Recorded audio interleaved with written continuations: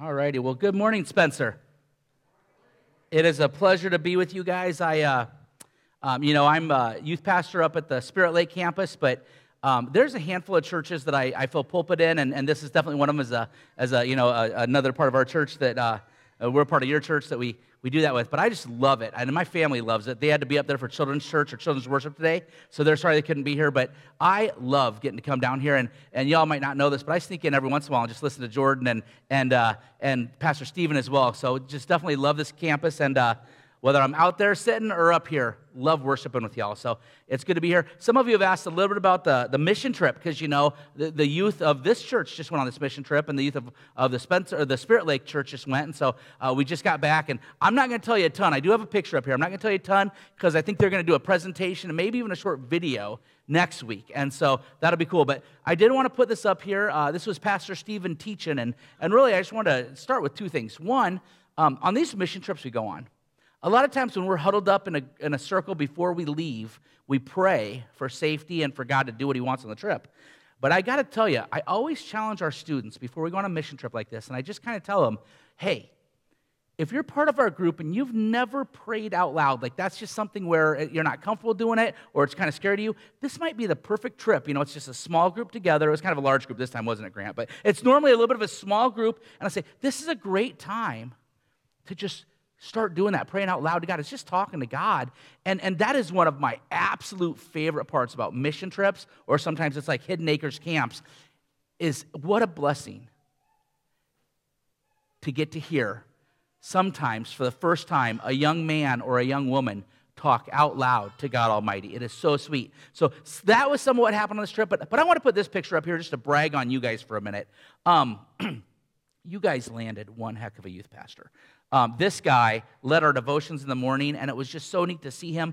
You guys are opening up the Word of God, and he's getting up there and marking up the whiteboard. So I just want to kind of brag on Stephen for a minute. You guys landed a great guy. In fact, my own children this morning, I told them I was coming down here to preach. And I go, you want to come with me? They go, well, who's up in Spirit Lake? I said, Stephen. So you can tell them by myself, right? So just want to say great job on your guys. I'm going to go ahead and pray for us, and we're going to jump into the message today, and it is on prayer. It's on prayer, so that's kind of why I started with that. Lord, we just come before you. What a privilege to have your ear, to have your number, to be able to talk, converse, and hear from you. And Lord, we just thank you for that. Let us not take that for granted, and let our prayer life not be lame. Amen. All right, with that said, the message this morning is titled, The Best Part of the Best Sermon of the Best Teacher Ever. And I wanted to clear up right away. I kind of wrote that thinking of something in my head, but that's not referring to me, okay? So I'm not promising anything big here, okay? This is what I would say the pinnacle, or one of the highlights of the Sermon on the Mount. If you've heard of the Sermon on the Mount, a lot of you have read through the Sermon on the Mount. Most Bible teachers, but also a lot of secular people, would say this is the single greatest teaching ever. Like if you could put one lesson and pull it and compare it against all others, this is numero uno. This is number one. And so this, I would say, is the best sermon, the best message ever. I think this is one of the highlights, one of the peaks of this message. And of course, Jesus, I think, is hands down our best teacher ever. So if you would, please turn to Matthew 6.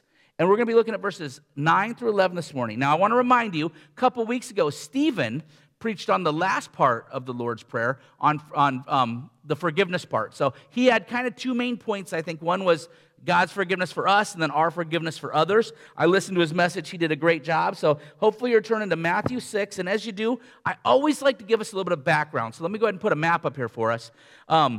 This happened in the summer of 28 AD. I mean, we know right when it happened. It's in the second year of Jesus' ministry. It's during his year of popularity. People are flocking to him. They're loving what he's teaching.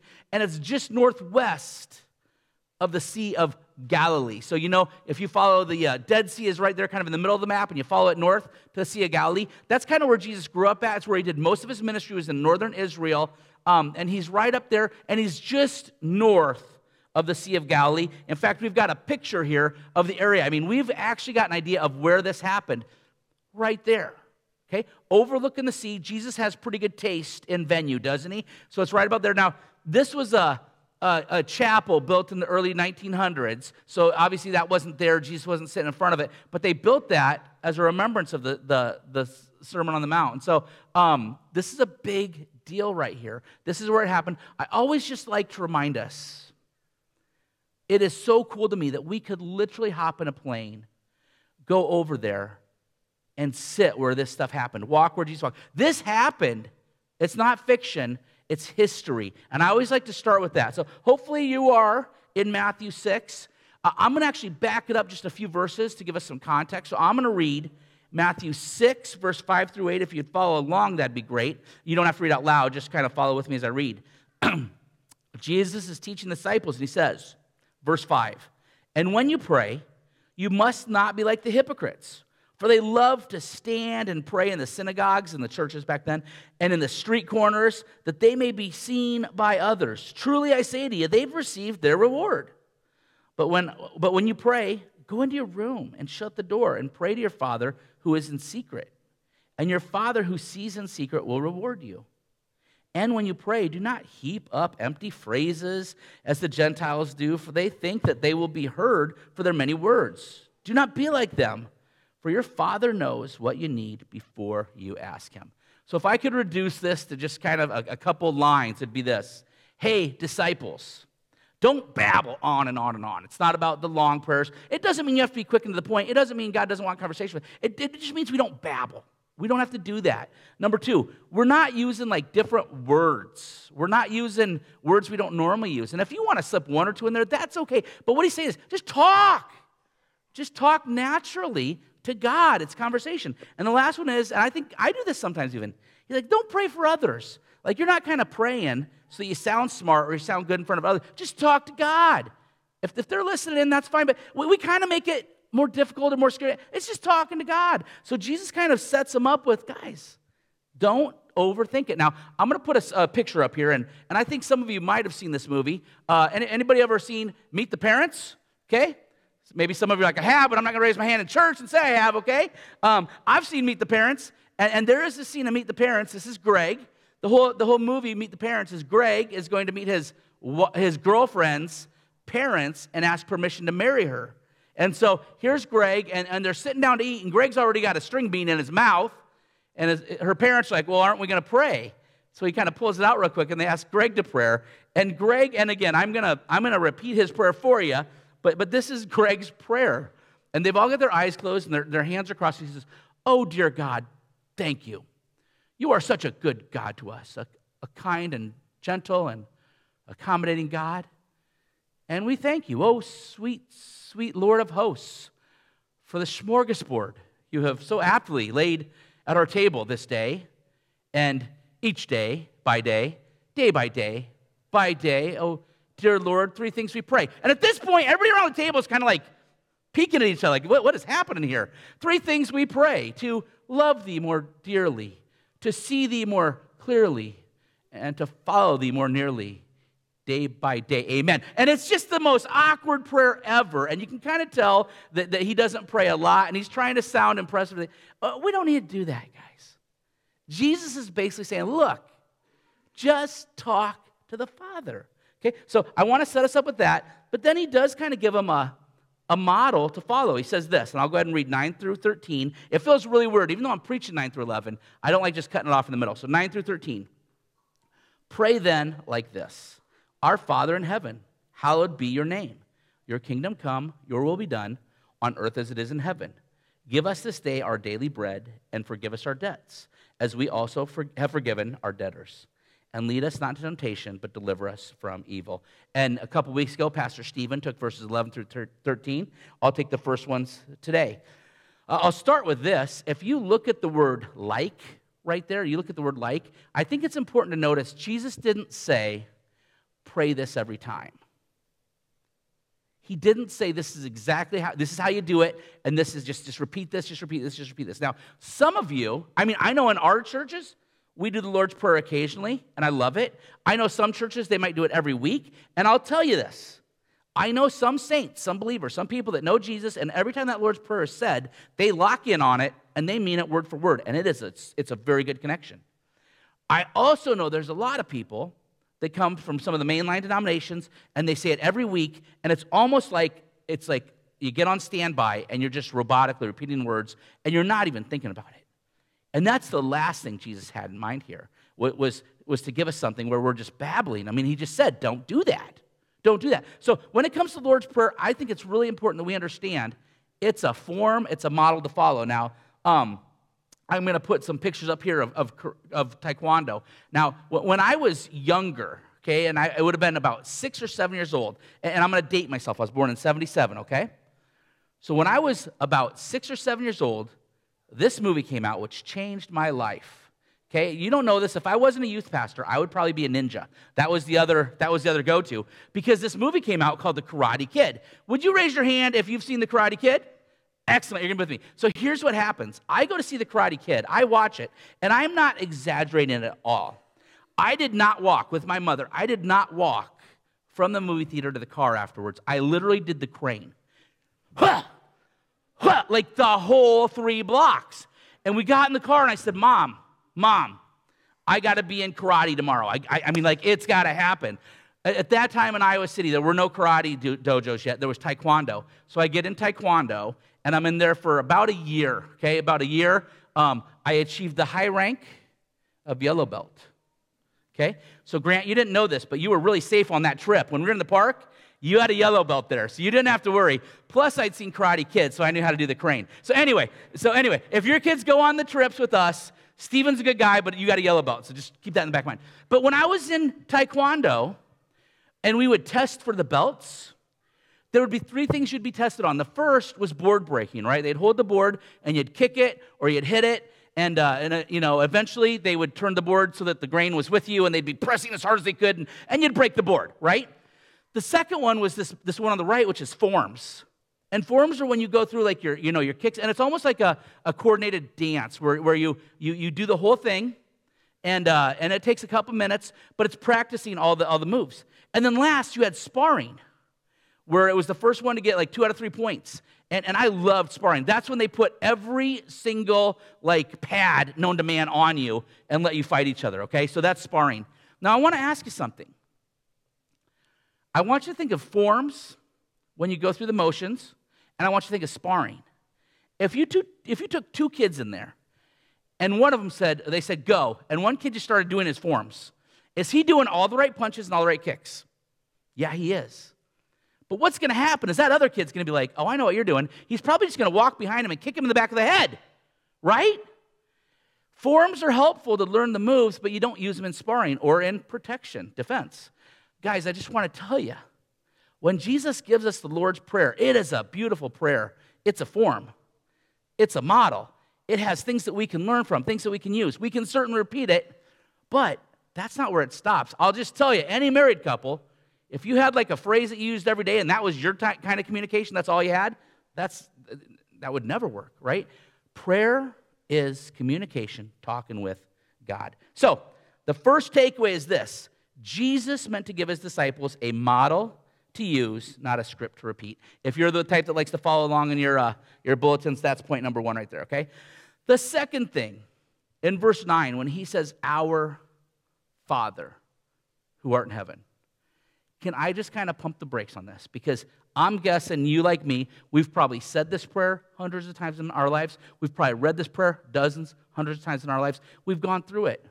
But that's significant. So I'm going to let you in a little insider secret here, okay? I know Dave Schlichtmeyer. I've known the Schlichtmeyers a little over 10 years, right? Dave and I were talking this morning. And Dave, no pressure, says, hey, why don't you try to say something profound today, okay? No pressure, right? It's God's word. Something profound is coming out. It's not me. It's just God's word. But can I just tell you, Dave, this is it. Jesus says, hey, let's start off with this. You can call him Dad. You can call him Father. I don't care if you've read it 100, 1,000, 10,000 times. That's profound. And if you skip over it or you lose it or you had it for a season but you lost it, get it back. Because we get to address him as our Father, as Dad. That's huge. So, our Father who art in heaven. I'm going to refer to 2 verses here. You don't have to turn. You can. I think it's actually on the outline. Romans 8, 15 through 16. The Apostle Paul says, for you did not receive the spirit of slavery to fall back into fear, but you have received the spirit of adoption as sons, by whom we cry, Abba, Father. The Spirit himself bears witness with our spirit that we are children of God. Amen? Profound. Galatians, Paul again speaking, Galatians 4, 6 through 7. And because you are sons, God has sent the Spirit of his Son into our hearts, crying, Abba, Father. So you are no longer a slave, but a son. And if a son, then an heir through God. Now, check this out. At that point of conversion, when we say, I do believe in you, I'm putting my faith in you, when we become a follower of Christ, I don't mean the family you were born into. I don't mean you were baptized as a child. I don't mean you got perfect sense. I mean when you put your faith in Jesus Christ, you get adoption into his family, justification. God now sees you, and even though Chris Snyder still has sins, he sees me through the cross as pure as Jesus. We get the Holy Spirit in us at the point of conversion. Freedom from sin, eternal security. Are you with me? Is that good, Dave? Is that profound enough? Boom! It's huge. Now check this out. And I don't usually break down the Greek and the Hebrew and the Aramaic. I leave that for like Kurt and Jordan, okay? But that word Abba, that's a beautiful word. Now I currently have like a 1-year-old nephew. And just this past week when I went on the mission trip with my 3 older sons, our youngest son went to Iowa City to be with our Bridget's mom and dad, and he got to see my nephew. And I told him, hey, while you're there, why don't you teach Thomas to say Uncle Chris, okay? Thomas hasn't said a word yet, and maybe he's got 1 or 2, but why don't you just teach him Uncle Chris? I think that's a really big word for him to know. So Carson, that's your job while you're down there now. Uncle Chris is a lot harder than mama or dada, right? A lot of times the first words our kids say in our culture is mama, dad. That rolls off the tongue. Phonically, it's easy. Uncle Chris, so I'm just assuming I'm still his favorite person. He just has a hard time getting Uncle Chris out. Abba, it's daddy. It's usually one of the first words a child will say in Aramaic, Abba, Abba, Abba, Abba. It just rolls off the tongue, daddy. We are invited to come before God and address him as dad. I mean, are you getting this? Just to get to talk to him. If we had his number and could start out with, Holy Sir God, thank you. Dad is how we start out. So, Dave, that's for you, okay? But that's profound. So, takeaway number 2, Jesus tells his disciples they can address God as Father, and the fill in the gap is wow. W-O-W, wow. He then goes on to say, hallowed be your name. And now we have what seems like a contrast, a juxtaposition, an issue. We're just told we can address God as Father, and the very next thing we hear is, he's holy. He is holy, holy, holy, Isaiah says. He is set apart. He is separate from his creation. Somehow we are intimately allowed to come with him, to be with him, to speak with him, but he is wholly set apart. And I think that's just amazing. So that's the second thing we see there. Now, what do we do with that? Well, I'm going to show you. This just helps me. I often have to use like real things in real life, and I think that's okay. I think Jesus used farming parables to make sense to the people that he worked with. He used fishing parables to make sense to the people he worked with. So a lot of times, working with teens, I got to use something they've seen or something I've seen. So I'm going to set this up. I'm going to play a clip. It'll just be 1 second there, guys. I'm going to set up a clip. This happened in December 2007. Jenna Bush, daughter of then President George W. Bush, is on the Ellen DeGeneres show. And Ellen asks Jenna if she knows her dad's phone number, which I think is a funny question to ask. She's like, do you know his cell number? And Jenna's like, well, yeah, he's my dad. And that's kind of where this conversation picks up. It's just about a 2-minute clip. So I'm going to step out of the way. I'm going to let you guys roll it.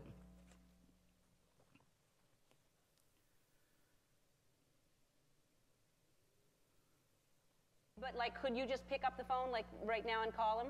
Sure. Okay. He's going to kill me, though. Maybe.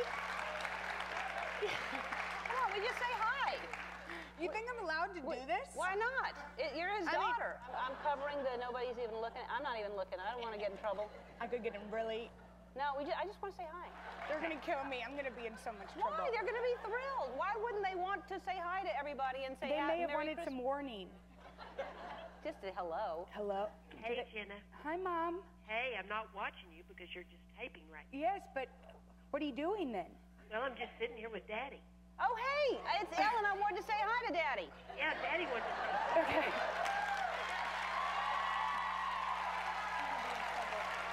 Dad, Hello, President Bush. How are you? this is the Ellen DeGeneres show. Oh, that's great. Hey. How's it going? doing great, Ellen. How's my little girl doing?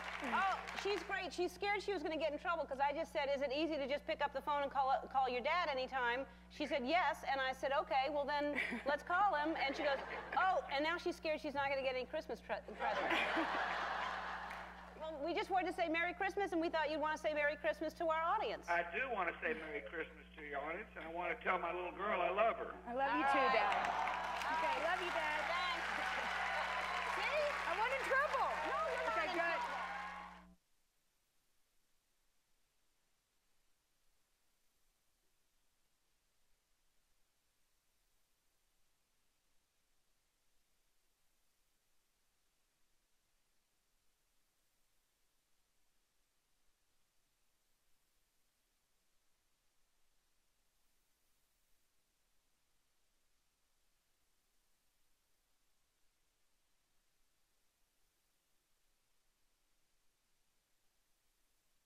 They formed a friendship, but even, whoa, baby, this part must be really important.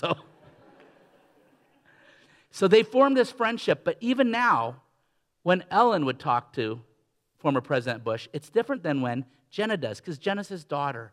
And I loved at the end how he just says, and I want to tell my daughter I love her.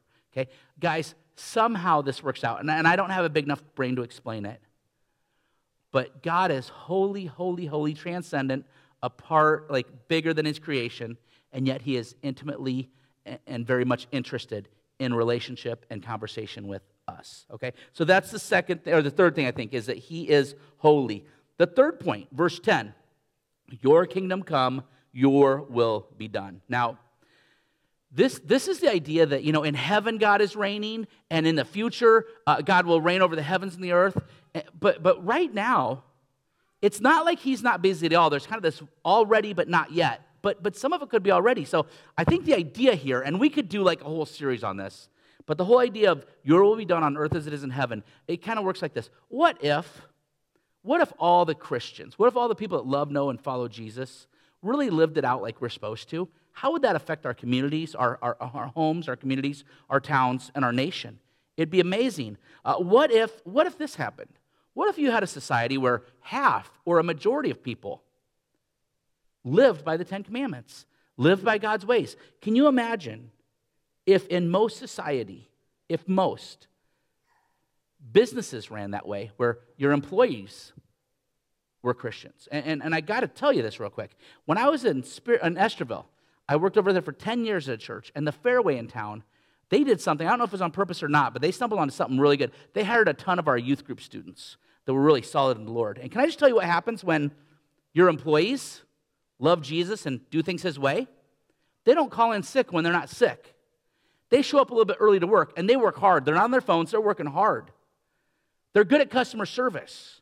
Are you with me? If you're a business owner, that should just be like a given. Boy, if I actually had people that lived, I'm hoping they're Christians, but even if they just followed they're going to be amazing workers. What if your bosses, your managers lived like this? Gracious, caring, loving, others first. Can you imagine a business that would work like that?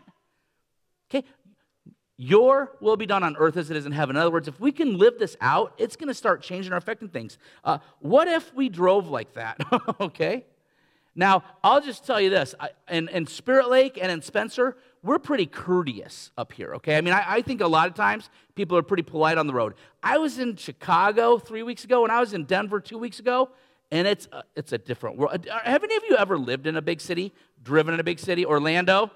Orlando is rough, because Orlando's full of people that don't know where they're going, and the people that do are trying to dodge them. Okay, if you've ever lived in a big city, what if we actually drove in such a way that we were gracious, that we were patient? There are times where I'll be going from Walmart to my house, which is about 4.5 minutes. It's not even 5 minutes.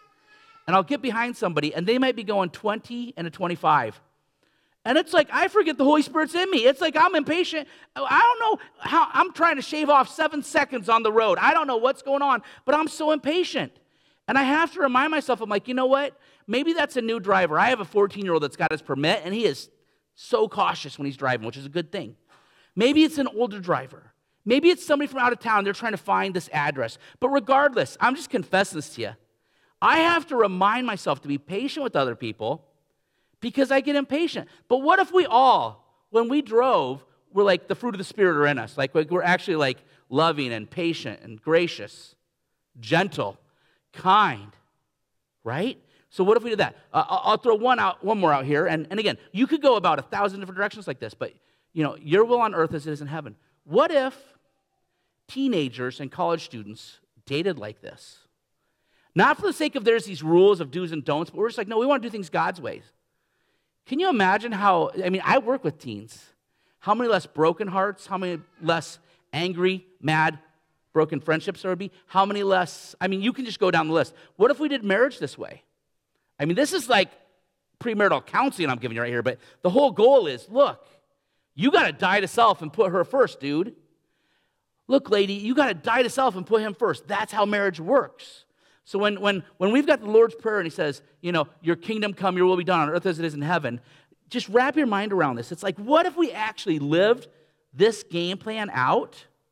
It would be stinking amazing. The problem is I messed it up a lot. We probably messed up a lot, but I think that's what he's getting at there. The already, the not yet. Let's keep going.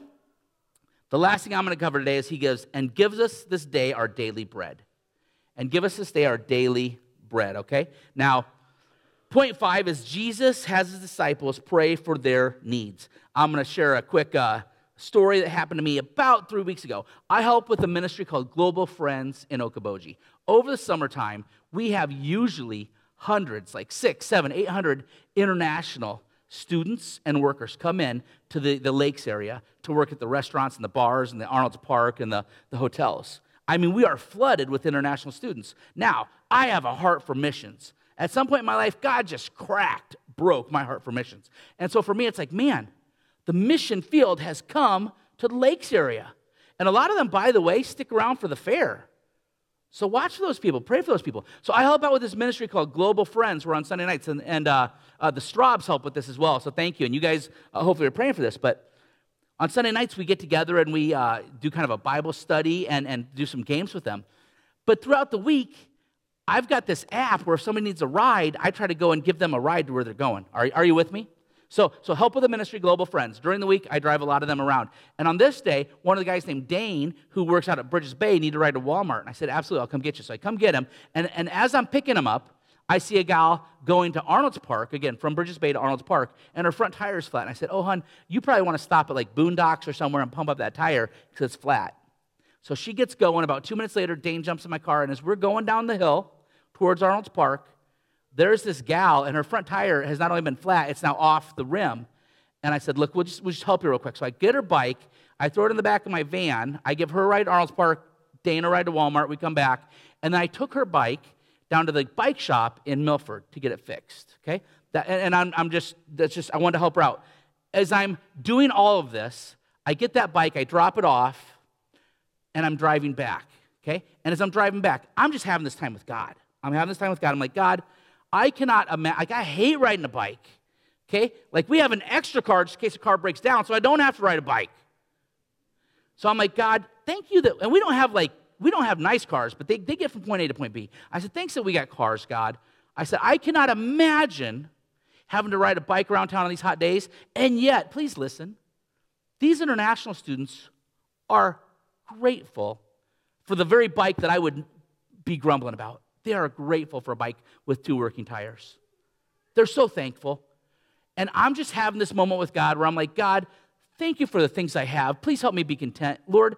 And I'm praying for the international students. And then Satan struck. Satan struck. Check this out. I've got a picture up here. It was in the form of a 2020 Corvette. So I'm at a stoplight, and I'm literally praying and thanking God, and this car rolls up. Boom! It wasn't Satan. It was my own selfish sin, okay? Boom! The next thing I know, I'm looking at this car, and I'm like, man, that new model is amazing. And I'm like, I know how much they cost. They cost about $100,000 to $110,000. And I start doing math in my head, and I'm like, my youngest son is 10. I got about 8 more years of, having to, and I'm like, I wonder in 8 years how much that car would be worth. And I'm doing all the math. I'll bet it's around $40,000 to $50,000 in 8 years. and we won't have kids in the house, and I don't know, we'll be about done with college. And I'm doing the math, and it's like I get this little tap on the shoulder from God, and it's kind of like God just says to me very gently, where were we? You were saying? And it's like I'm so easily taken away from the daily bread. And I start worrying about daily steaks and daily barbecue and daily whatever it is, sushi, right? Hey guys, I want to tell you something. It is not bad to ask for a reliable car. It is not bad to want the financial peace to go on a family vacation. It is not bad to want to help your kids get through college. Okay, I'm not saying wanting good things is bad. What I'm saying is it's not healthy when you're asking God to work on contentment if a Corvette pulls up next to you and the next thing you do, you're doing math. So I'm confessing that to you, okay? But Jesus' point is, if we can be thankful for the daily bread, that'll help us be content, okay? And we ought to be thanking Him continually. One thing, I'm just going to throw this in and I'm going to get back.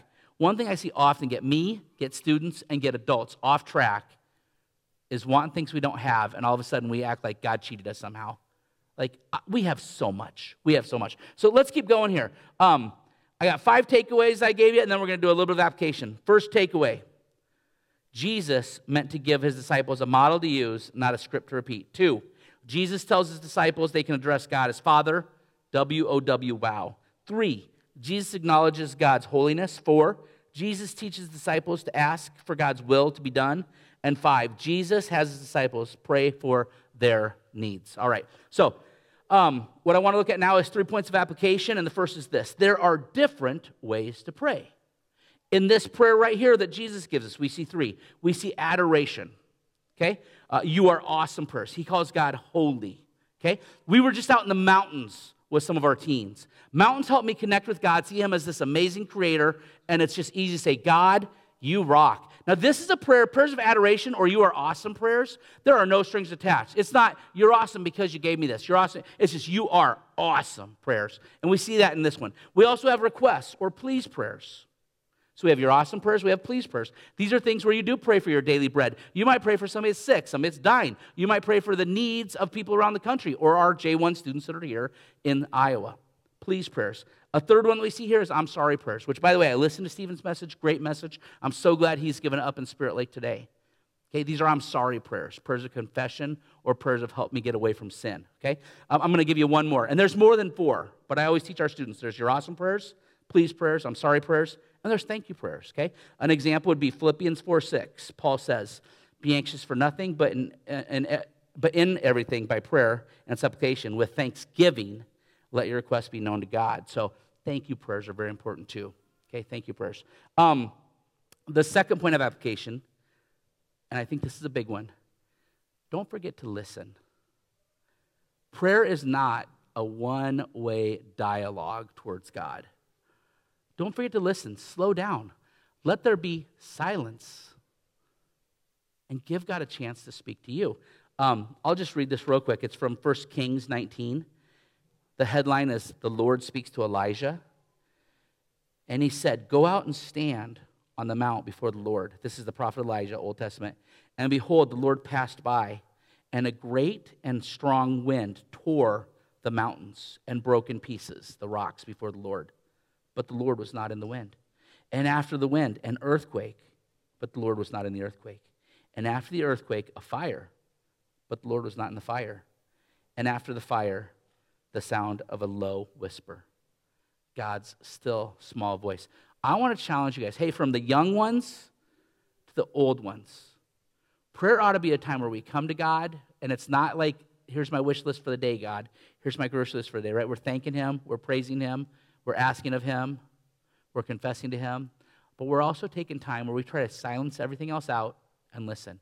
I'm going to give you a couple places. I mean, some of these places, some of you, it'd be great to just, when you're alone in the car, just turn that radio off. Some of you, that might be your only downtime for the day when you're going to get kids or you're going to get something.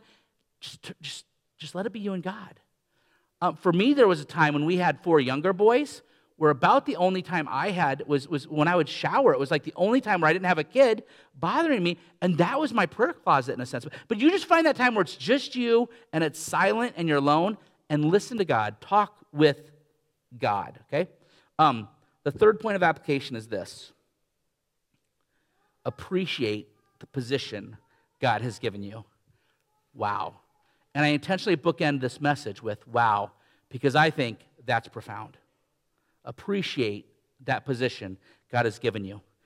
1 John chapter 3. Remember, John was probably Jesus' closest best friend on earth. 1 John chapter 3, verse 1. See what kind of love the Father has given to us, that we should be called children of God, and so we are. Now that's the ESV. Jordan, you like the ESV, don't you? You're pretty good on it. I like the ESV. That's my favorite one to preach out of. But I want to tell you, that didn't do it for me. So I went to the NIV. I wanted to read the NIV one to you, okay? So this is the NIV version. 1 John 3:1. See what great love the Father has lavished on us, that we should be called children of God. Now, that is good. Now, I don't usually go to the Amplified Bible because I like it real close to the original meat and potatoes. But I had to go to the Amplified for this one, so bear with me. Let me give you the third translation on this. 1 John chapter 3, verse 1, the Amplified Bible. See what an incredible quality of love the Father has shown to us, that we should be permitted to be named and called and counted the children of God, and so we are. Profound. Guys, we can read over this. We can say this hundreds of times. We get to speak to God. He wants a relationship with us, and He invites us to come as children, adopted children of His. So, those are what we got there. I will wrap up with a quick story of something that happened to me in Bible school. And Jordan can probably relate to this, Stephen can probably relate to this. When you're in Bible school and it's just a bunch of guys studying the Bible, you get into really interesting conversations. The jokes are really lame. They only make sense in those circles, right? And I remember one night, it's after school, we've all had our theology classes, we're sitting in a room, and somebody says, hey, if you were in heaven and you had a name tag on, what would you put on your name tag? Like, besides your name, what would you have on it? And one person says, I'd probably have Travis, chief of all sinners. He kind of took that from Paul, right? Travis, chief of all sinners. Another one had Mark, redeemed by grace. And I said, man, y'all are kind of downers. I was like, I would have Chris Snyder, son of God. And they all looked at me like a heretic or a blasphemer. They're like, that's Jesus? And I'm like, okay, fair. So I was like, Chris Snyder, a son of God, right? Like an adopted son of God. But nevertheless, I am a sinner. I am a chief sinner. I'm a terrible sinner. It's been forgiven. I'm thankful for that. But you know where I hang my hat? You know what my name tag is going to say? It's Chris Snyder. I'm an adopted child of God. Okay? I teach our teens, our young men and women. You are princes and princesses of the King. Hang on to that identity. So I want to wrap up with that. This great prayer that He sets before us as a model lets us come before the King, but we get to come as children. With that said, can I invite the worship team up? Can I invite the team up for communion?